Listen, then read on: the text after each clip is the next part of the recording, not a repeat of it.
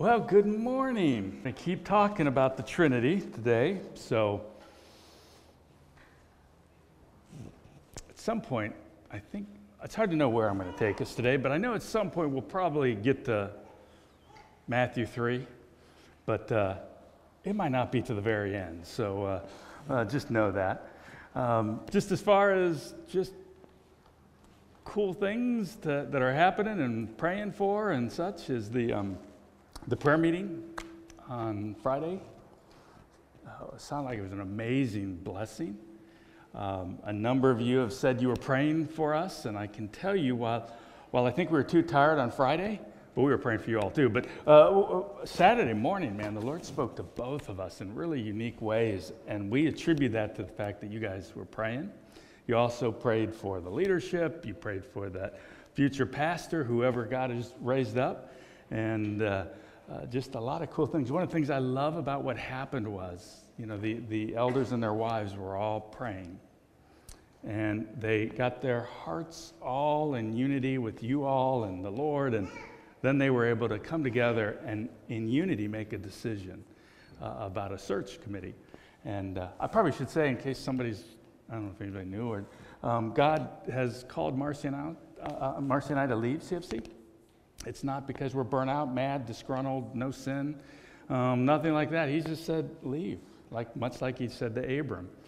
And he said, go to the place that I will show you. And so he hasn't shown us yet, if you want to know.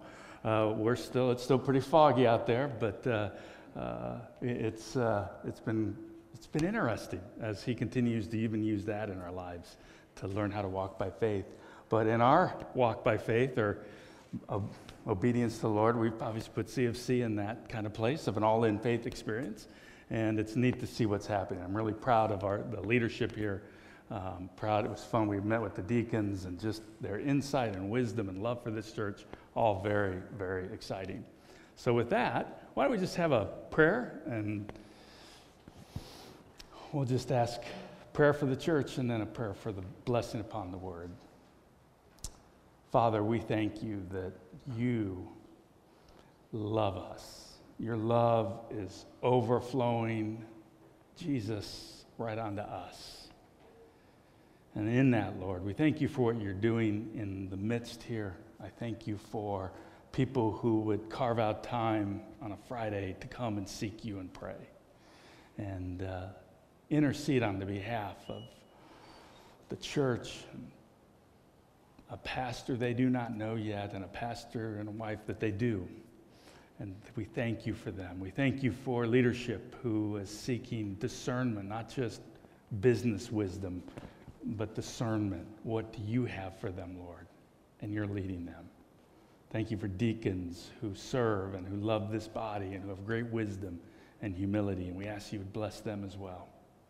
We pray, Lord, for this pastor, assuming he has a wife, Lord, but we pray, whoever this is, that you are preparing him, and that in humility he is dependent upon you, and therefore he will come with a passion, your passion, for this flock and for you. And Lord, we just pray in advance that you will raise him up, and it'll be clear for both him and the church that he is the one to lead CFC to the next place. And so, Lord, we thank you for your word, and we thank you for the Trinity, Father, Son, and Holy Spirit, who have invited us into your dance. So, Lord, will you help this very weak person, but in that weakness, your strength be made perfect. In your name, amen. All right, so we're talking about the Trinity, which is that weird concept that most of us get really awkward about. And if somebody were to come up on the street and say, do you believe in the Trinity? We'd probably just want to run. I don't know. It's like, yeah, okay, explain it. Anybody, it's like, hey, but, nah. It's one of those doctrines that is kind of a little strange. It's like we have the Father's God, the Son's God, the Holy Spirit's God, but wait, there's only one God. And so all of a sudden we get these brain hernias talking about the Trinity, trying to figure this out. And but we looked last week that, our starting point with the Trinity really is Well, I'm going to skip the Son just for now, but it's technically how we get there. But if we just start with the Father, that God has always been Father. And in that, he's always been loving.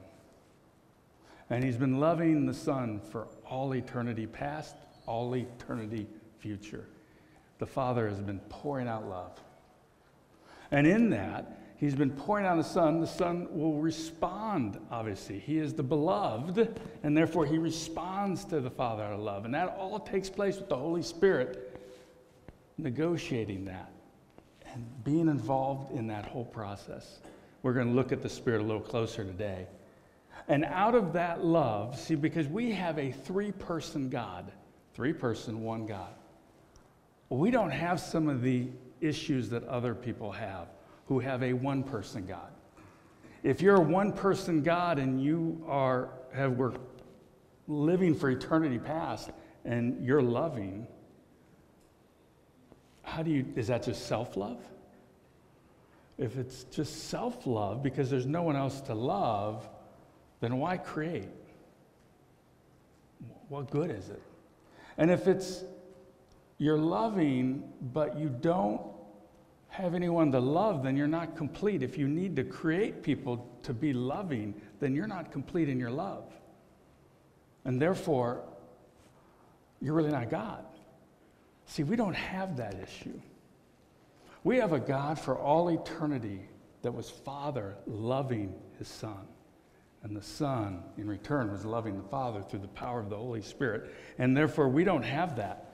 And it's out of the Father, it's out of the Son, it's out of the Holy Spirit that he became creator and ruler. And we're going to look at a little bit of that again today. We have to do some heavy lifting here. This is the time, if you want to sleep, this is the best time because we're going to get deep. You got to hopefully get a good night's sleep, got a little coffee in you. We got to we're even going to a creed. We're going to talk through things. And all we're going to do is my opinion is, the Trinity is not illogical, but it's above logic. I mean, it's at a level that we don't fully understand. So all we can do, because we're three-dimensional plus time, we're not eternal beings. We don't have access to other dimensions. We can just put up fences about what is true. And that's what most of the creeds things do of, hey, here's when you cross this fence, you're in error. So this is just what I put up last week, but there's a book that, honestly, if you're into this kind of stuff, I don't, it's hard for me to say, is it heavy or is it deep? Maybe. I mean, you're going to have to think through it, but I don't think it's like because this is a theologian with a heart. And when you find a theologian with a heart, most of the time you can relate to it. So if you're interested in that kind of stuff, I highly recommend this book. So here's from my theology book, though, from my theology professor 100 years ago. Here's what we always learned, that there's the threeness and oneness of God are not in the same respect. The oneness of God refers to the being or essence of God. It's the unity. So there's an essence, one essence. The other refers to the nature of his personality, threeness. Now, that probably doesn't help us, but those are some of the fences. In, I think it was around between 300 and 400 A.D., Athanasius lived. And he was this Egyptian bishop who realized that Arius was preaching a bad gospel. But the problem was Arius, his theology was winning, that Jesus was created. And that was the theology of the time.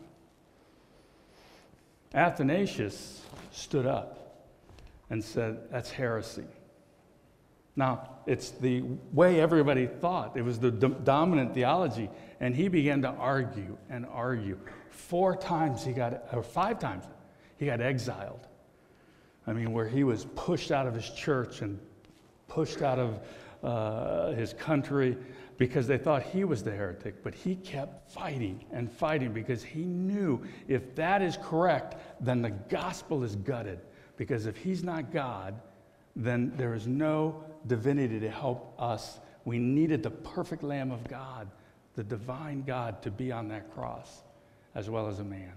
And he fought, and he fought. And eventually, 100 or so years later, they named this creed after him because of his hard work, because eventually he won. They called him the Black Dwarf. I mean, they just were nasty people that didn't like him. But here's the opening line. Whoever will be saved before all things, it is necessary that he hold the Catholic faith. Now, that does not mean Roman Catholicism. That means all-encompassing or universal. It's the faith that binds the entire church together. So you're going to see that a few times. Don't think Roman Catholic, think universal or all-encompassing. So that if you're going to be saved, this is what they're saying, you need to hold this faith. And what is that Catholic faith? That we worship one God in Trinity and Trinity in unity. One God in Trinity, the Trinity in unity.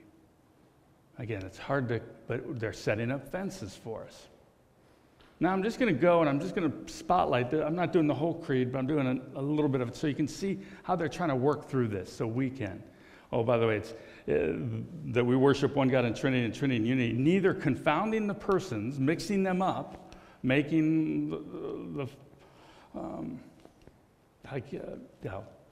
there's this, we can mix them up, nor dividing the substance. We somehow get into three gods, not one. For there is one person of the Father. Now, when we say person, we're not talking about human. We're not talking about human. We're not talking about there are three people. We're talking about they have the characteristics of personhood. There's one person of the Father, another of the Son, and another of the Holy Spirit. But the Godhead, that's unity, of the Father, of the Son, and of the Holy Spirit is all one. The glory equal, the majesty co-eternal, meaning all of them have existed together. So here's how they're trying to work this out. Look at this. So likewise, the Father is almighty, the Son almighty, and the Holy Spirit almighty, and yet they are not three almighties, but one almighty. See how they're working through this? Doesn't this stretch our brains a little bit? Remember, this isn't illogical. It's called supra logic, something that his thoughts are way above our thoughts. So the Father is God, the Son is God, Holy Spirit is God. And yet, they are not three gods, but one God. Again, do you see these fences they're trying to put up? And likewise, the Father is Lord, the Son Lord, Holy Spirit Lord, and yet not three Lords, but one Lord. And then skipping down a little bit, for as we are compelled by Christian verity to acknowledge each person by himself to be both God and Lord, so we are also forbidden by the universal religion to say that there are three gods or three Lords. The Father is made of none, neither created nor begotten. The Son is of the Father alone, not made nor created, but begotten. Now that word begotten, we got to talk about that real quick. This is what Arius and others have always used. Even some current religions will pick this out and say, well, if he's begotten, he's been created. That's not what that word means. And it's an unfortunate word that the King James picked up and all these creeds picked up when they were translated. Your translation, if you were to look up John 3:16, your probably modern translation may say begotten, or may say if it says begotten, it'll probably have a little note there that says like one of a kind, or the only one, or it's the word there is from mono and genus, one kind, one of a kind, and it's always relational. So when we say begotten, the Son is begotten, it means that he is unique, the one of a kind. His relationship with the Father is constantly in relationship with him like no one else. He is constantly begotten him, relating to him as a unique, one of a kind. No one else can experience this relationship. It's one of a kind. And the Father is constantly in that relationship with the Son, hence he's begotten. The Father initiates love to the Son, hence he's begotten. The Holy Spirit is of the Father. He's not made either, just like Jesus, nor created like both Father and Son. Now, he's not begotten, but proceeding. The Spirit proceeds out of the Father, from the Father. That's his uniqueness. He proceeds. He's power. He stirs. He creates life. He brings love, and we'll look at that. But they're trying to make sure that the people understand who this God is. And in the Trinity, none is before or after another, meaning there's no ranking. None is greater or less than another, but all three persons are co-eternal together and co-equal, meaning they've always existed together eternally. So that in all things, as was mentioned before, aforesaid, the unity in the Trinity and the Trinity in unity is to be worshipped. So sometimes I think we've been so afraid of this concept of the Trinity that we don't know what to say half the time. Should I pray to God? Should I pray to the Father, Son, Spirit? What's going on? They're like, no. Just always keep in mind, 3, 1. 3 persons, one God, one essence. He, therefore, that will be saved must think of thus the Trinity, that we need the Trinity. If we didn't have the Trinity, and I'll hit a little bit of it this week, but next week I'm going to try to hit more salvation and then how this Trinity helps us in our life, living the Christian life. But so I just want you to know, this is kind of heavy, kind of like, really, but hang on with me, because I think by the time we get to the end, here's my prayer for all of us, that we get to experience God this morning. So I need you to hang on for a little bit longer, that you literally feel his presence. Isn't that bold? But we're allowed to. So I really want you to know. In fact, let's do this. I know what we're going to do. If you would like to experience God this morning, Father, Son, Holy Spirit, if you'd like to experience him, then let's take a moment and slow down, and let's pray. And if you really would like to, would you just open your heart to the Lord, ask him to hold anything that would keep you back, and then just say, Lord, I'd like to experience you this morning. All right? Let's just take a moment. You do your own prayer.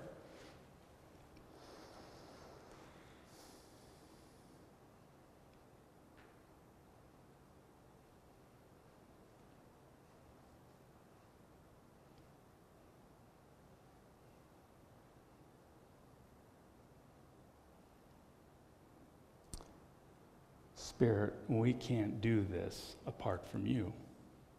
And so we are opening up our hearts and our lives to you. Lord, for those who are scared or skeptical, Lord, there's no fear in your love. So let them experience your love. But in the end, Lord, you came to be experienced. So we would like to experience you.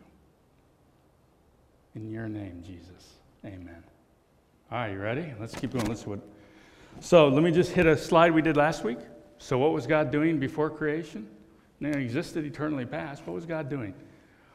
Well, we use this verse as our kind of a real foundational verse. We know God is love from 1 John 4, but here's what Jesus said the Father is doing.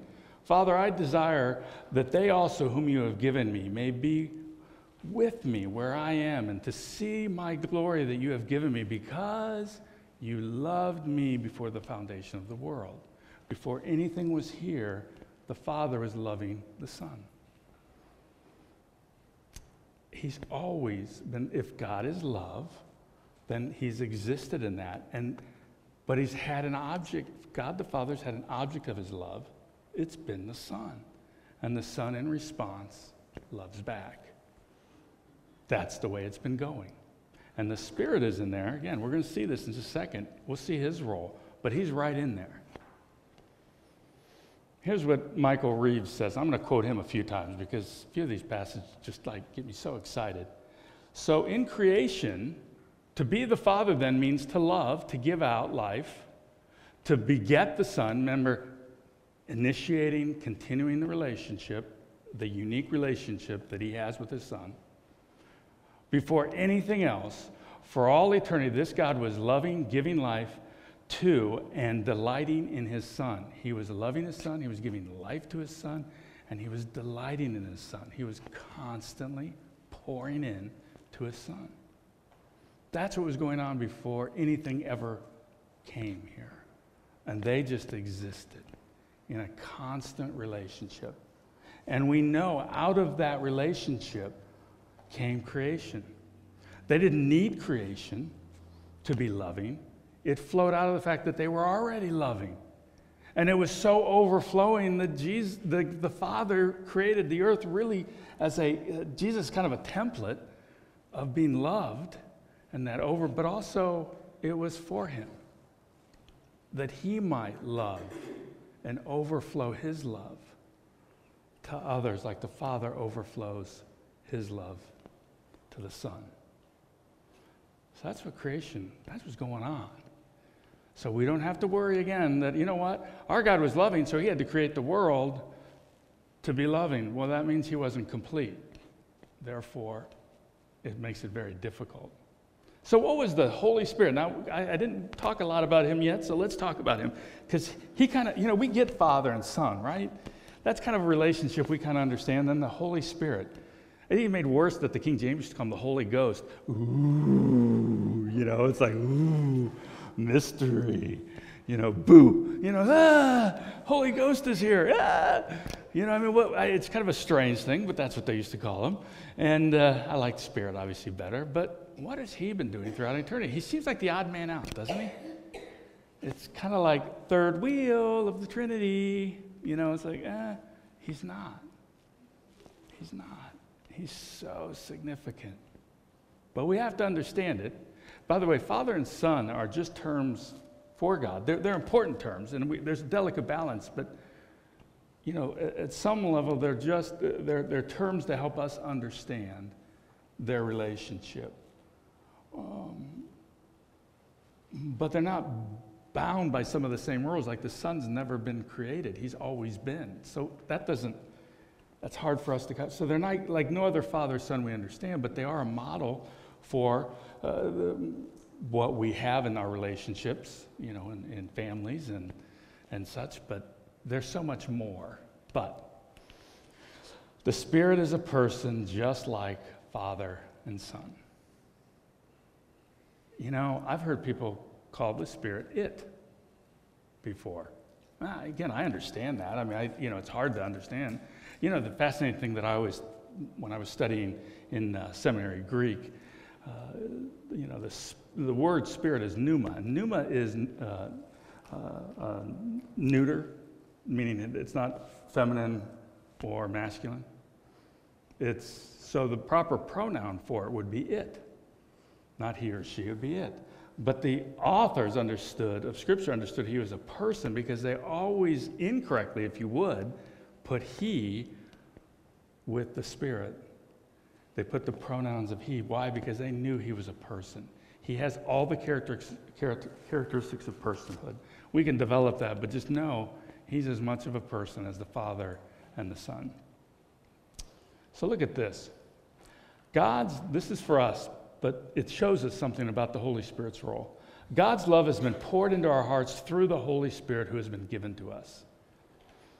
God's love has been poured out into, if you know Christ as your Lord and Savior, his love has been poured into your heart. Literally, poured into your heart through the Holy Spirit. How does God's love get to us? The job of the Holy Spirit is to bring tangibly love to us. That's one of his jobs. It's always been his job. That's who God uses to bring love to us. And it's also who God the Father used to bring love to the Son, and the Son to the Father. By the way, what happened if you're open to Matthew 3, you can look at it, but we'll get to it later. But when the Spirit descended like a dove and landed on Jesus, That was tangible love coming down on the Son. And the words then were spoken that validated what took place there. That the Spirit had descended and now rested on Jesus, so Jesus would always know his identity as one whom the Father loves. The Holy Spirit brought the Father's love tangibly down, and it's the way it's always been working. Why is the Holy Spirit there? Does the Father really need a middleman in this Jesus? For some reason, it's the way it's always been. And he has this vital role. Holy Spirit has been making known the Father's love experientially to the Son for all eternity. That's a true statement. When the Father wants to love the Son, the Holy Spirit goes forth. And it's constantly happening. And the Spirit is constantly moving from Father, Son, Son to Father. And they're constantly responding in love. And it's just something that's been going on. It's called the divine dance. So what's the Holy Spirit? Let's just keep going. Let's look at this quote by Michael Reeves. This whole thing is all deeply personal, this whole Trinity thing. Look at this. The Spirit stirs up the delight of the Father and the Son, and the delight of the Son and the Father, inflaming their love and so binding them together in the fellowship of the Holy Spirit.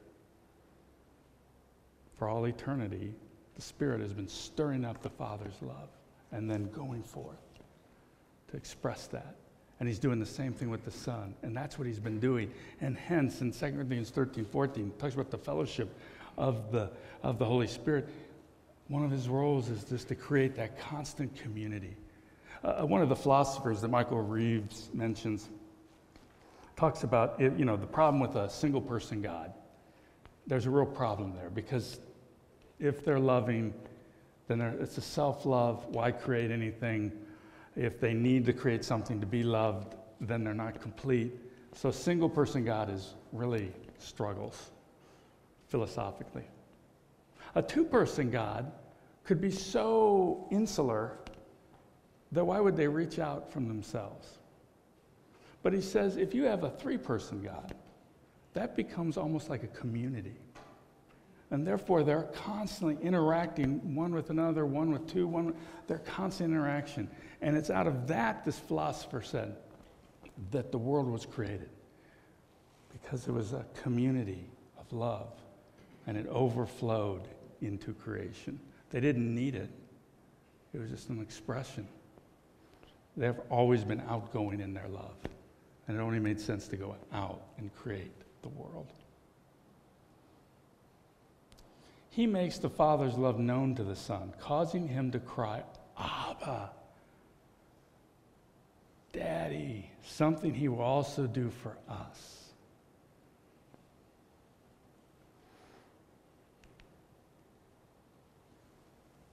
Continuing the quote, and let's be clear that Abba is said with joy.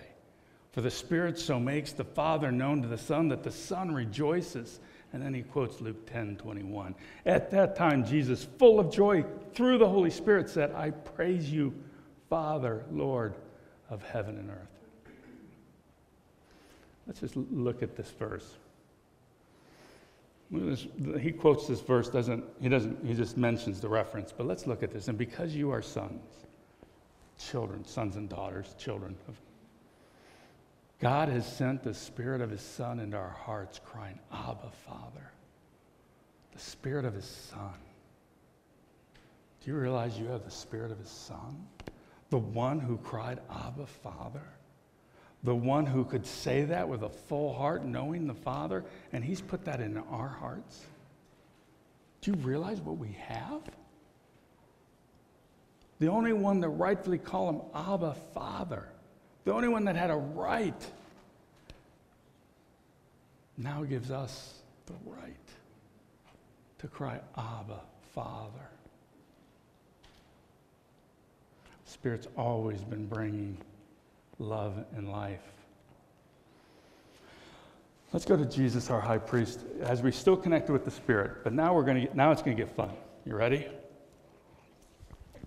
I hope it's been fun already, but I mean, probably deep, maybe not fun. Here's the high priestly prayer, John 17. That's what it's referred as. It's Jesus and the Father talking.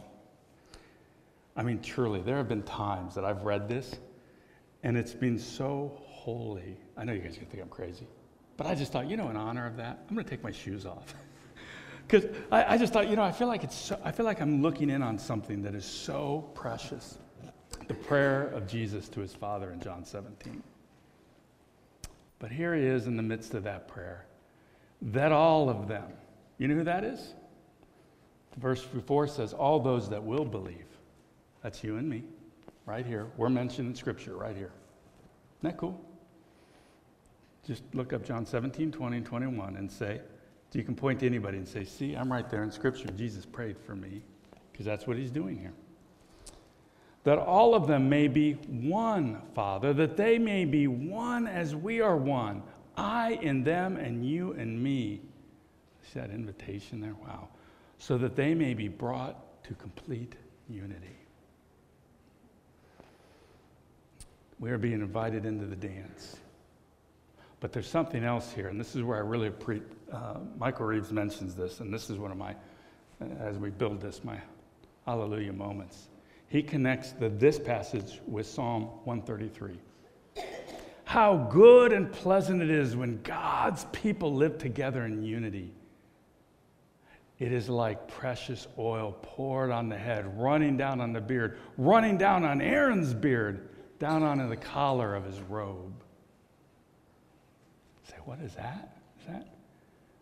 We just said it was a high priestly prayer, right? John 17. Jesus interceding on behalf of the people. Now we see this psalm where Aaron, the first priest of Israel, is connected with this idea of God's people living together in unity. And again, I haven't had a chance to meditate very long on this, but here's my first gut reaction to this, why these are connected. Before Aaron was anointed with oil, the people had no one to represent them before God. No one to intercede. They needed one person to go on their behalf in unity as a whole group to go before God. And unless they had the high priest anointed and Aaron, they were sunk. So at that moment when he was anointed and ready to go, it was the first time before God that they came as a unity. They came as one through Aaron. And they came one to be in a relationship with God. So now God is in unity with them. But wait, Jesus is our great high priest.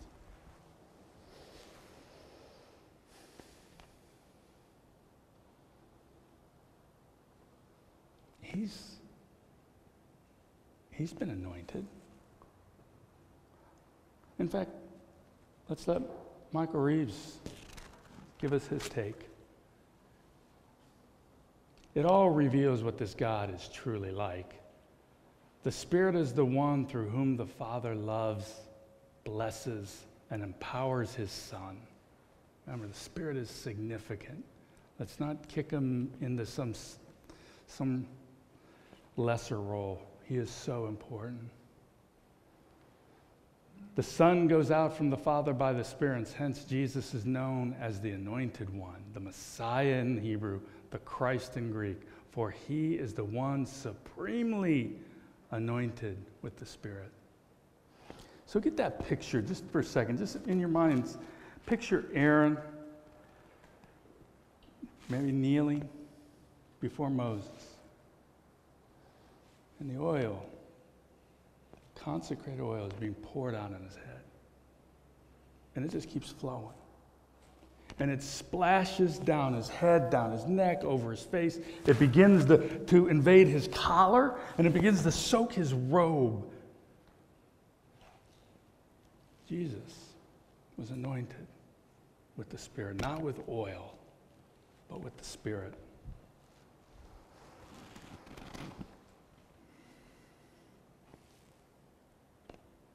That Spirit came down on Jesus' head. And it flowed down to his body. and we are his body. The love of the Father, which the Spirit brought down on the Son, and he was anointed with the oil of the Spirit, and it flowed down over him onto his body as a symbol that it is now flowing down upon us. We get the benefit of that Holy Spirit anointing, which is the love of the Father for the Son. Now the Son loves us, but now the Father loves us, and it's just covering his body as it flows through his head. We are the body anointed with the oil of the Holy Spirit who brings life and love. Oh, it gets better. Just wait. It's like a TV ad, isn't it? Look at this verse. When the Spirit of truth comes, he will glorify me, for he will take what is mine and declare it to you. So Jesus says, when the Spirit comes, now remember, we are flooded. Pentecost, the Spirit came upon the church and anointed the church, the body of Christ. And Jesus said, he's going to take what is mine and he's going to declare it to you. In case we didn't get it, all that the Father has is mine. Therefore, I said that he will take what is mine and declare it to you. All right. You got Matthew 3 open? Let's make sure we understand this. Here, we're getting closer.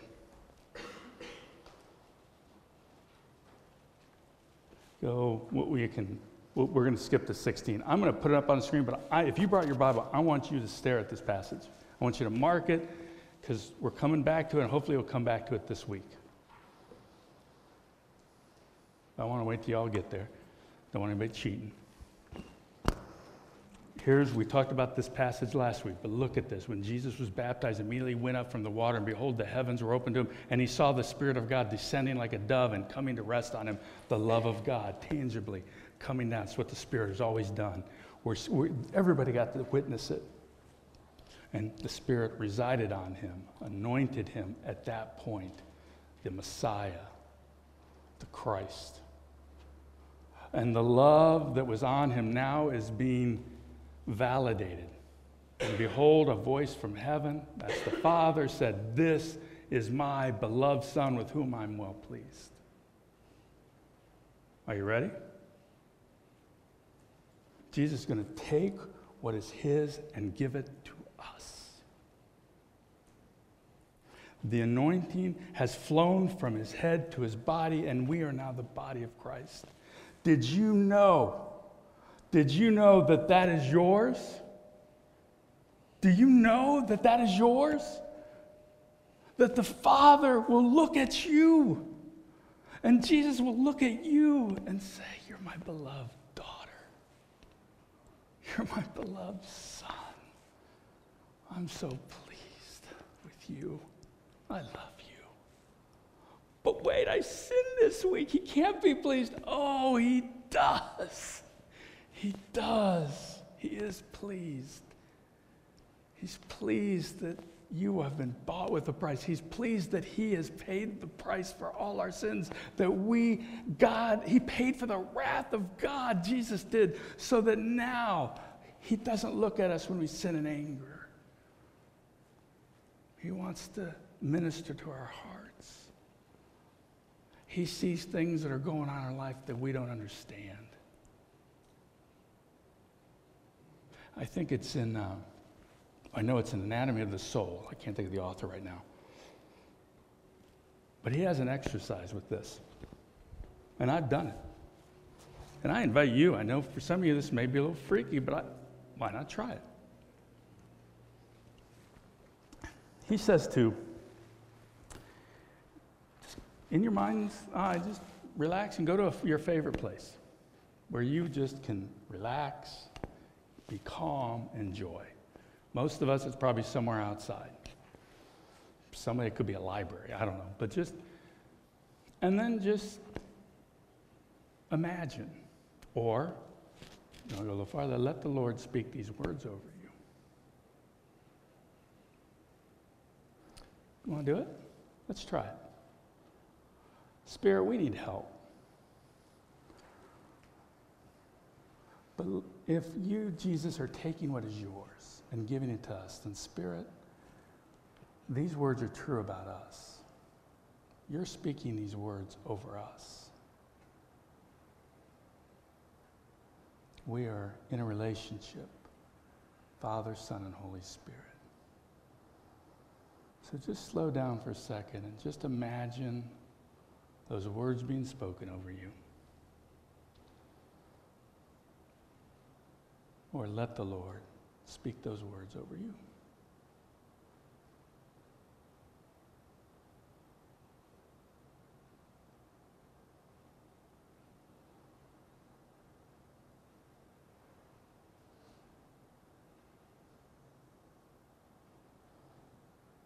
If you're resisting anything,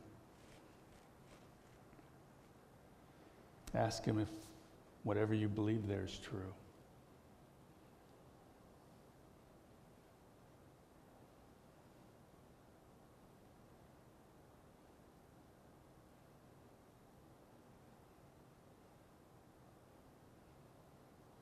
He may say something beyond those words. It's okay. As long as it conforms to Scripture.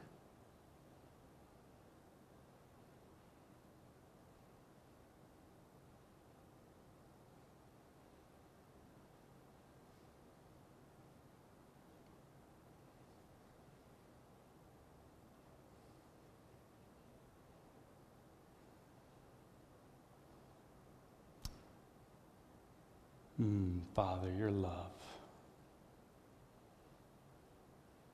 We can't even fathom how much you love the Son, how many times the Spirit has stirred your heart and then gone forth from you to the Son, and Spirit, then you stir up the Son and it goes back in your power, and life and love just keep flowing through you to both Father and Son as they keep expressing, and it goes on and on and on, and that you, Father, Son, and Holy Spirit have invited us in. That Jesus, your great love for us, that you took our sins and paid the price, that we might be called children of God, that the oil of anointing of the Holy Spirit is flowing from Jesus to us, that we might experience amazing love like we've never experienced before. That we are the beloved of God, each person here, and that we may be able to live in that versus something strange and unusual that we have to earn that love. That we are constantly disappointing you, that you are always angry. That is not you. For you've purchased us with your very own blood, that we might live in relationship with you, not out of fear, cowering, but being loved. Therefore, we love you. We thank you, Father, Son, and Holy Spirit, the one God. We thank you for who you are and what you've done for us. In your name, Jesus, through the power of the Holy Spirit, to the glory of the Father, amen. Worship team, come on up.